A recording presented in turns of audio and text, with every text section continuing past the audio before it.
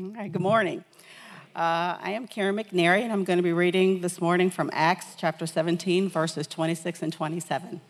And it reads, "And he made from one man every nation of mankind to live on all the face of the earth, having determined allotted periods and the boundaries of their dwelling place, that they should seek God and perhaps feel their way toward him and find him. Yet he is actually not far off from each one of us." This is the word of the Lord. Thanks be to God. Amen. So you have two scriptures in your bulletin today, and we're only going to focus on the first one. What I want you to do is, as part of our new sermon series, I want you to use the second for like your study for community groups and apply what you are learning today. You want me to use the other mic? Okay. Just do what I do, and I'll let you do what you do? Okay. All right. So, just so you know, we start a 3-week sermon series, and in doing so, join a citywide movement with hundreds of churches throughout Metro Charlotte on the art of neighboring. Something we haven't done as a church, joined other churches in doing these things. I think we might be the only church in our denomination doing this. So we are doing it with other churches of other denominations in our city as part of the For Charlotte network that we're a part of, or I'm a part of anyway. And if you remember Movement Day in the city, it's part of Movement Day. So apart from the scripture texts and themes that will be preached in concert across the city, the people in our churches will be encouraged to join in doing the art of neighboring as individuals, as groups, and churches. And with that said, I will reference the tools and activities like your bulletin insert today that will help you apply what the Bible is teaching us about being good neighbors in our city. And in these sermons, I'll keep the kind of depth and direction of the exegesis, that's the interpretation of the scripture, simpler to fit the purposes of the art of neighboring while staying faithful to the text and context, of course. But this week's sermon, taking the Great Commandment literally, calls us, especially us Jesus followers, to do as Jesus summed up in his teaching on the 10 Commandments. That we should love the Lord our God with all our heart, mind, and soul. And that this was the first and is the first and great commandment, but the second goes along and is inseparable from it. That we should love our neighbors as ourselves. And from our chosen passage from Acts 17th chapter, again, the second scripture I'll bring in a little bit later in your bulletin. But we see that the Bible calls us to take the Great Commandment literally because of 3 things I want us to see. First, if you're writing your notes today, point 1, we have a divine neighbor. We have a divine neighbor. Secondly, we live in divinely established neighborhoods. And finally, we are set for divine engagement with our neighbors. Divine neighborhood, divinely established neighborhoods. Divine neighbor. We live in divinely established neighborhoods. And finally, divine engagements. So, in your scripture today, the Apostle Paul finds himself in a neighborhood of philosophers at what I would describe as Areopagus Hall, just my own name for it. And I imagine all these, robe-wearing, Greek-looking dudes, whatever comes in your mind at that point, engage in an ancient version of some sort of, hip-hop cipher. Everybody coming in, spitting out clever rhymes and dropping knowledge in some of the most conscious stuff you could ever hear. And they're all walking around, trying to blow everybody's minds with their religious flow. And on display in the hall are podiums and installations of all their many Greek gods. Probably Zeus and Athena and all of them. Then Apostle Paul, who we know ain't too bad on the philosophical vibe himself, goes a different direction and brings attention to the one podium and spot in the place with nothing on it or in it, labeled to the unknown God. And Paul takes that as an entry point into discussion and introducing them to the God of the Bible and using some of their own word artists and poets of the day. He lets them know that as humble and wise as it might be to admit that there may be another God that we may not know, that this unknown God is and is the living, for real God that can be known. Why? Because the God of the Bible, as he explains, is our divine neighbor. In verse 27, Paul tells us that God is not far from each of us. And in verse 28, the next verse that you don't have in your bulletin, he says, because that's true, because in God we live and move and have our beings, and that we are his offspring. Paul is countering much of the thinking back then, that gods lived up on a mountain, or may even be confined by the boundaries set by their Greek, I call them their Stanleys, right? Where people would invent stories. Like Greek gods were like comic book heroes, right? And so they had weaknesses, and they had limitations, and they had strengths.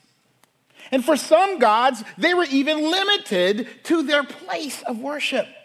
And so you could only be near your God if you were near their place of worship, or near their statue, or near their picture. But Paul flips that and says, where you live is where the God of the Bible is. Because he is a living and omnipresent, that's all present, all up in your world and life, always been and always will be. Wherever you go, God is there. You can't go or live where he isn't and isn't God. The Lord is the divine neighbor and creator of everyone who ever lived, wherever they live, which means God is a divine part and resident in our neighborhood, in our communities, in our associations, in the space of all our relationships, not just because he is everywhere present, but if anything or anyone is present, if anything or anyone is being, God is present because he's the only one who can sustain it and hold it together and make it work by his divine presence and power. He is always our neighbor. But as Paul says here, he is invisible to us, though he's our neighbor. Verse 27 talks about us perhaps, he says, to these Greek philosophers with their empty space of the unknown God. He says, just perhaps, feeling our ways toward God because he's so close, maybe we'll find him. And this is a tricky reading because in context, it means that God is right there, right? Because he's everywhere. But we grope in darkness for him darkness to find him, right? To seek him as a human being means we do so in darkness, feeling our ways toward him. Therefore, even if we feel for him or even feel him, right? In that darkness, all we can come up with is what these philosophers come up with. There is a God, right? The best of us. Without God in our humanity, right? In our brokenness, in our darkness, right? The best we can come up with is, guess what? I know, I can tell, I can see. There must be a God, right? We recognize that he is, but we failed to see who he is. We fail to know in and of ourselves, in our groping, in our feeling, in the fact that, something's out there. People are spiritual. Ain't people spiritual? Folk know there's something. The great spirit in the sky, right? The circle of life, all kind of stuff. They know something great is surrounding us and around us. And so they're groping. But just like if you were blind and you were like, what is this? I don't know what this is. Tell me. And you're going to come up with something crazy. He is unknown to us. And many people are right there, right? Very religious, like the people Paul was talking to here. Very spiritual.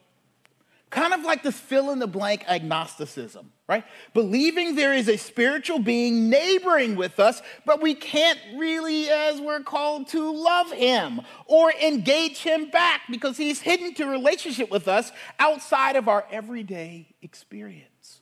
I don't know whether you have this, but it seems like in every neighborhood, there's that neighbor, right? All of us see their car go by. Like, we know somebody lives there. And I have neighbors where you go and you just see the garage go down. You see the back of their lights, and that's it. You know they are there, but you've had no chance of really connecting with them. They go straight into the garage or straight into the house or straight from the car into the house. You talk about them, though, based on their car or their house color. Oh, yeah, the greenhouse on the corner, right? We see them. Who lives there? I don't know. Been living around them for years. Have you seen them? The back of their head? Yes. We know their color, their ethnicity. We know them about their yard. They don't take care of their yard. I know that about them, right? Or how invisible or unknowable they are. We even say, they're kind of creepy. They don't talk to nobody. Not that you've actually gone over there and knocked on the door, right? But they don't talk to anybody. And the stories fly, don't they? You are even able to make up tales and stories in your own mind, especially me, because I'm one of them neighbors. When I see, I'm like, Kelly, I wonder what's going on over there. Let me tell you what I saw, and this is what I think. Right? I'm like everybody. We had a house in our neighborhood for a while. Remember the lady's daughter bought the house, but the lady never moved in? Remember? I'm like, what is going on over there? People going in and out the house and cars showing up, but nobody ever going, right? Caretakers and even her relatives, but never her. All kinds of ideas and rumors and why. And think about what happens on Halloween. Y'all know the house. Don't go to that house. They never have their light on at Halloween. That's because they're evil, right? Like, you're dressed like a witch or a goblin or something, but they evil because they don't want to have their light on. Right? Or that's old man Nelson's house. Don't go over there, right? Nobody ever seen him, right? In Charleston, we had this neighbor, and I don't know, it was just like her yard was all built up, and we saw her little station wagon with the wood on the side go in the back. And she had a bunch of dogs, and we're like, don't go over there. The last kids that went in there never came out, right? The apostle's making the point that God is close to you, but he will never be known to you enough for you to love God. You'll be skeptical about him. You may even hate him just by feeling him there, just by guessing him there, just by seeing all his stuff, just by imagining him, right? Looking at nature, you can say God is like this and God is like that, but that he is invisible, necessary neighbor that lives in the darkness of your mind. And many of us are straight satisfied and resigned that is the way things should be. Not only for ourselves, but for others. We who call ourselves his children, we who say we're related to God, live like it's okay, it's fun, it's normal that people go living around him and with him without knowing him. Partly because he is so invisible. Partly because we don't think God wants to be found. But that can't be. He's chosen, the scripture is saying, to neighbor with us when he doesn't have to. He didn't have to. He could have been an agnostic God, right? He could have been a not present God with no story. He could have had every right to be an absentee father who created all these people but takes no responsibility for them. He could have just kicked us out or kicked us off and rolled out or bow his head when he passes by like, I don't want them to see I'm their daddy, right? But no, he decides to be a present father who is there. But we are in our hearts, in our sin-laden inability, on our own, in our own power, we can't overcome what's necessary to see him and meet him and even introduce ourselves to him. So God's answer for us being a good neighbor to him and him to us is not to leave the neighborhood, but to make us live in divinely designed neighborhoods. Look at what it says in verse 26 here. And he, that's God, the unknown God to these Greeks, made from one man every nation of mankind to live on all the face of the earth, having determined allotted periods and the boundaries of their dwelling place that they should seek God and perhaps feel their way towards him and find him.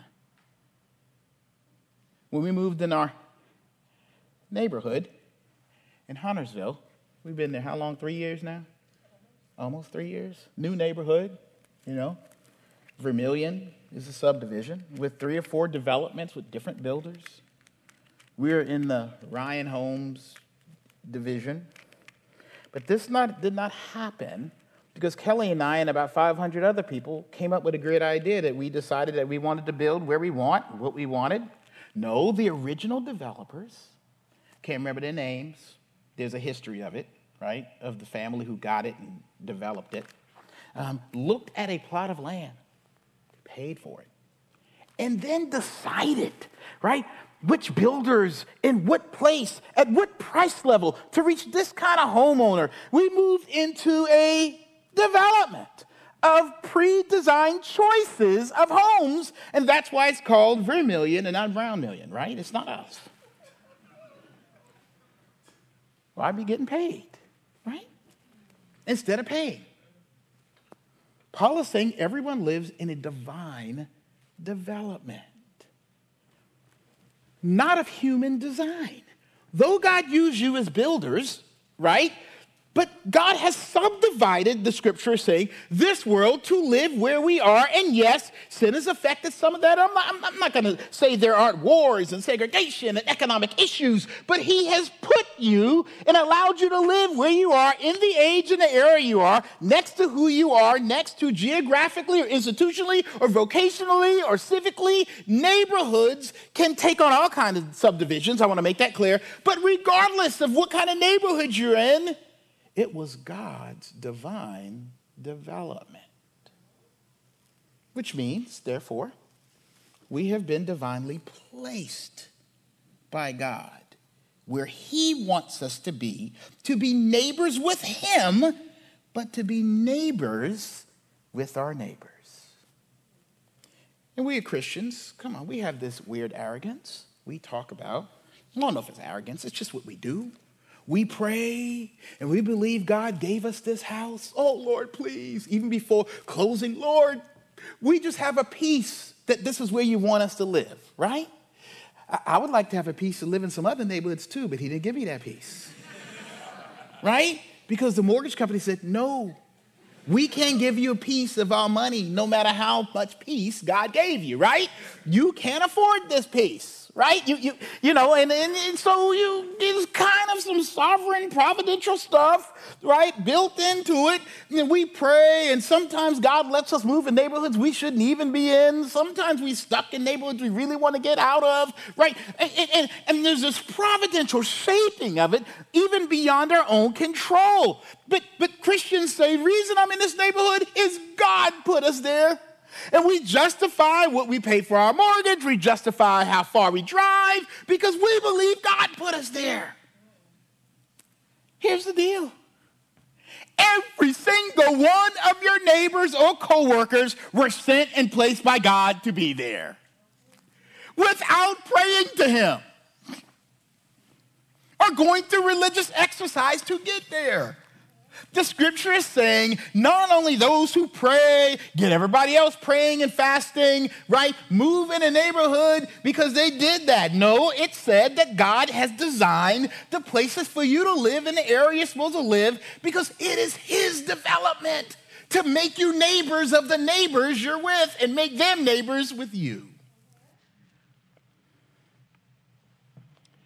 It is God's design that we are in the same office, or shop at the same Target, or be at the same watering hole or coffee shop or brewery or school or class or dorm room or neighborhood, though separated ethnically and economically in diversified spaces, we're still crossing and intersecting people, right? That God has designed, like we cross the street and it's the same person crossing Tryon. Hey, what's up? Saw you yesterday, right? You must be going to work the same time, right? It's just this intersection that God is causing, possibly folks working for us even, or for our companies, or delivering our mail, right? Or picking up our trash, or hear this, the familiar objects of our prosperity, or what we are selling, or the focus of our conversations, that we know people as dots on the map of our city in color-coded neighborhoods, and on, that we haven't met yet. Each one of those dots, each one of those people that make the colors up on our maps were divinely placed by God to be neighbors of neighbors and neighbors of his. The Bible is teaching God is divinely developed and then placed you and me and everyone to be neighbors, intersect each other in time and space, to live where we can touch and be touched and reach out and see and find and connect with others. But unfortunately, our divinely developed and placed neighborhoods and lives within those spaces and places, we and they, right, we're walking around in the flesh, y'all, right? Divinely placed. And we're still invisible to each other like God is invisible to so many of us. Because we ignore them. Or they've, like Paul saw at Areopagus, people in our lives have become fixtures, right? They've become statues. It's become okay to have a place in our lives or a house in our lives or people in our lives as unknown people, like the unknown God. Unknown and unimportant to us. I tell you, it's impossible to break out of that. It's impossible to see people the way we should or could and love them as God is calling us to in the Great Commandment if we are spiritually blind to the intentionality God has in putting them and us together in this neighboring space. Some of us think we got to get on a bus or a plane to be on a mission trip. You know what the scripture is telling us? There isn't one person in this room that isn't called to the mission field. This isn't your home, Christians. Y'all forgot? You got that house. You got that condo. You in the spot you are because God has called you to that mission place. He divinely placed you there. I know you want to think it was just the manifestation of the American dream. It was always God's dream to have you live where you live. Right? It was his vision to have you live where you live. Not for you, but to be part of his divinely designed and developed neighborhood so that we can reach out and find him and recognize him. And even for us believers, as we look at the mission field and people around us, to actually seek him. Do you know how much praying I do because how scared I am to go say something to my neighbors? Lord, I forgot.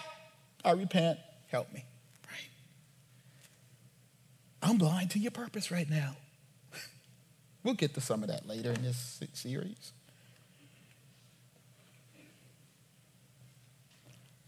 If we do this, if we continue to have unknown people in our lives that have been divinely placed in neighborhoods with us, loneliness will destroy us, right? Like, this is saying God has not called us to be lonely. There's a episode, I watched that Explain thing on Netflix. I don't know if y'all watch it. Stuff's pretty good because it's only like 20 or 30 minutes long.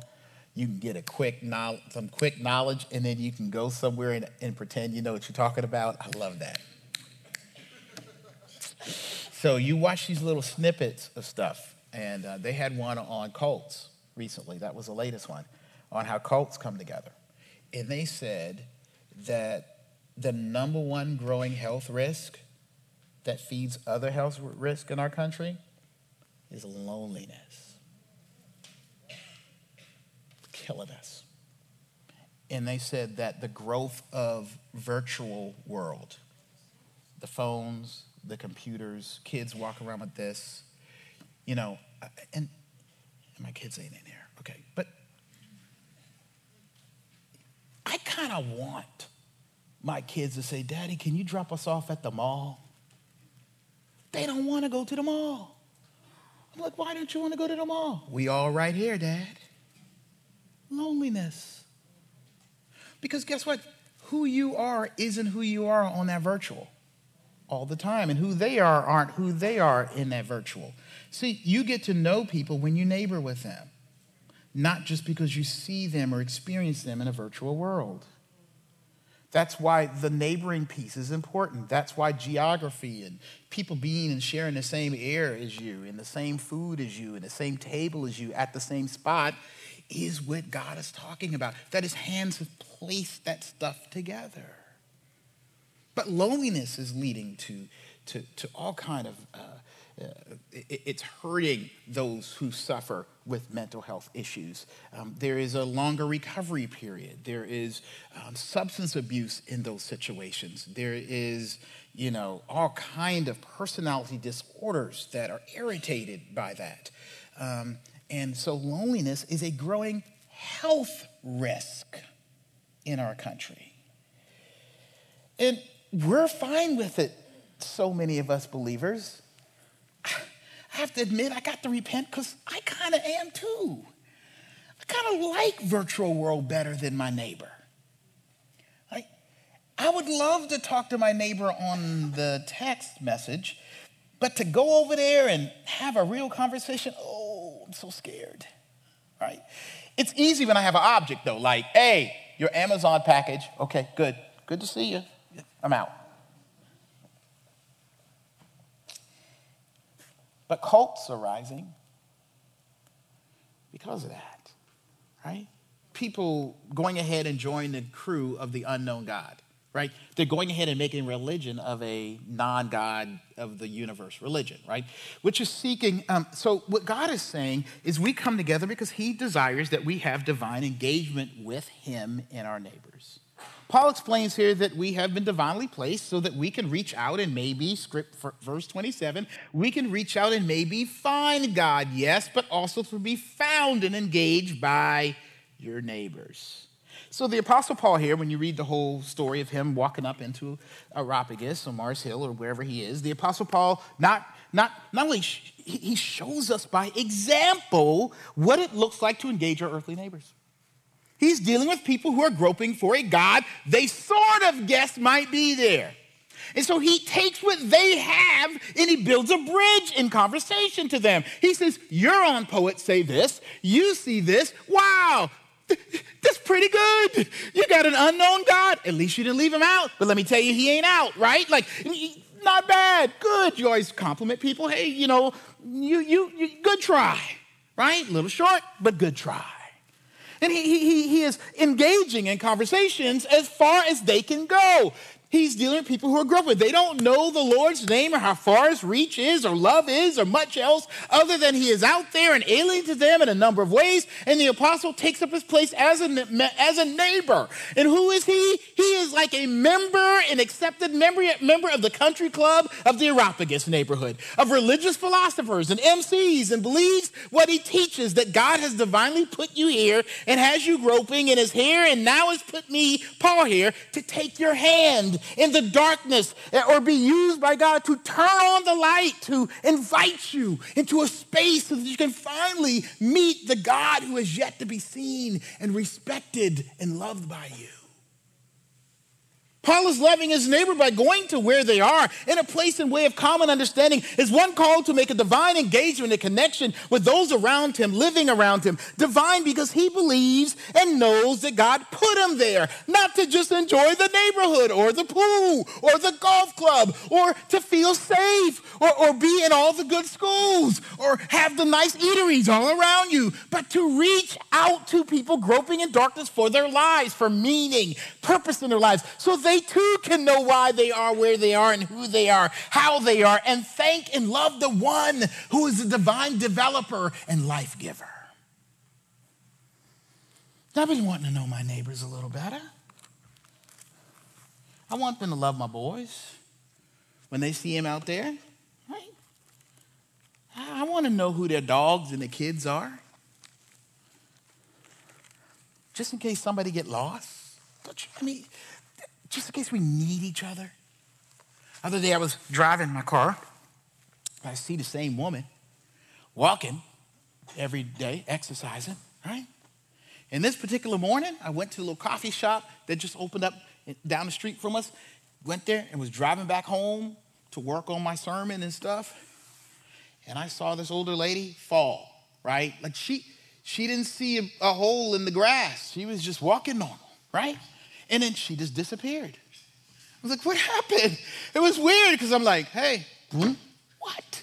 And then I thought, did I cause her to fall? Because I waved and she looked at me. I didn't know what. And I went up a little further. I'm like, oh, Lord, I'm going to have to do this. And I rewound. I back up. You okay?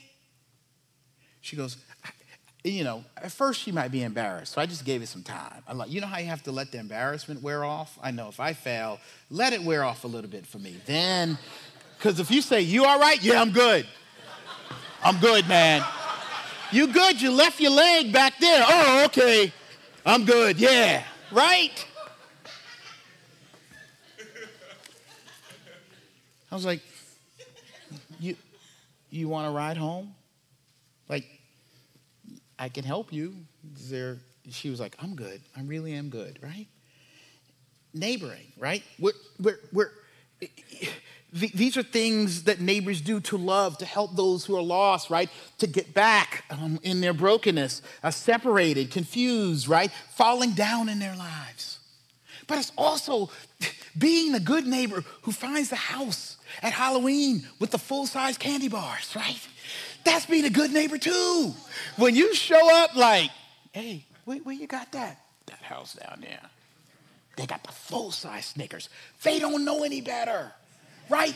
They didn't know you buy the bags with the little ones. This is their first Halloween. Go over there right now, right? And they got the big boxes from Sam's. They don't know clump. They got the big $2 Snickers. They don't know no better. Yes. And you tell them, and you might even share yours. See, take one, but go over there and get two, right? Or the neighbor who doesn't care. They just got the candy sitting out on the porch. Go over there, right?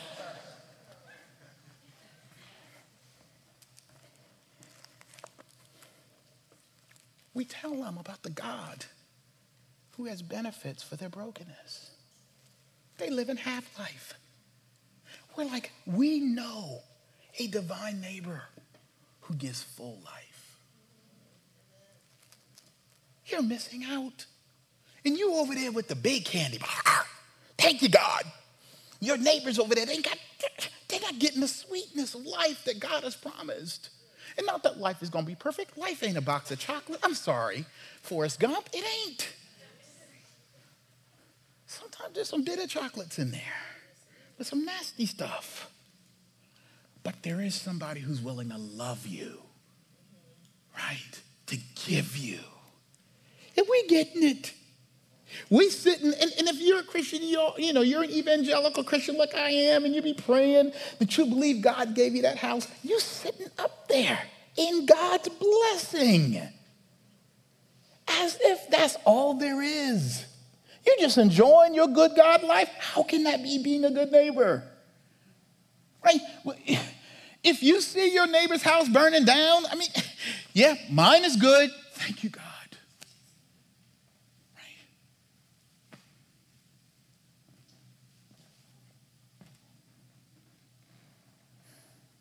The art of neighboring, as we'll learn, is learning how to set up structure, to be creative, to be excited about it, and actually go into the divine engagement God has not only set you on, but your neighbor equally on by putting them in the neighborhood with believers, with relatives of God. They have a divine engagement. You and I are called to be matchmaker and be the place they meet and the people who connect and introduce them with no promises that they will love one another, but that they would meet one another, right?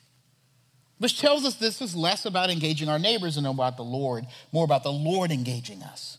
Now, we learned early that in all they're doing, all of their great religious ways, smart philosophers had groped in darkness to seek and find the Lord and couldn't, and didn't until their neighbor Paul, God, through Paul, found them. Let me clear this up. This passage is not about Paul finding his neighbors. Yes, about Paul being obedient and going to them and loving them, but not finding them, but about how God found Paul's neighbors through his divine design and development and plan and desire for Paul to go. When I was in my growing up in my neighborhood, I was reminded about when one of the children in a neighborhood went missing. And we weren't like, we knew each other a little bit, but we weren't like block party neighbors. You know, we didn't always get together. But when little Miles White down the street, who was later found underneath his mom's sewing table all the time playing hide and seek, that brought us together to look for him. I remember how pressing it was. My dad always watched Walter Cronkite on TV, right? He always watched the news, right? And we had a color TV. See, that was something to brag with. Y'all don't know about that. And they're like, Alfonso, we got, Miles is lost. Really? Well, let's all go. Amazing how disaster and dilemma. I remember when Hurricane Hugo hit and just the neighbors all out there raking each other's yards. One thing that wouldn't happen, and I remember that night when Miles was lost. My mom said, you stay home. I'm like, I want to help. Nope. You stay in. We don't need two of y'all lost, right? It was scary. We didn't know. Do you understand when you look at your neighborhood and we see that we're God's offspring, everybody? I want you to kind of see that our neighborhoods are filled with lost kids, groping for their heavenly Father in darkness, led away in brokenness. And God, our neighbor, did something no parent would do. He sent his son out to find us, to himself be snatched by this world, to himself become alienated and lost to his Father on the cross, so that we could come together around his cross and his death sacrifices neighbors who love each other, and around a Father, God the Father, who gave him up to find us so that he can love us. And no one sends us out, no. He puts us in place, right? And now he sends us out. He puts us in place to be good neighbors for those who are suffering and lost, separated from the love and mercy and justice of God. We neighbor only because and as we recognize and grow in accepting and believing that Jesus Christ is the good neighbor. He came to be the neighbor who loves God and loves us like himself. Love us like a son or daughter of God, reconnected us with the Father in love for him. He took the great commandment literally so that we could take the great command literally.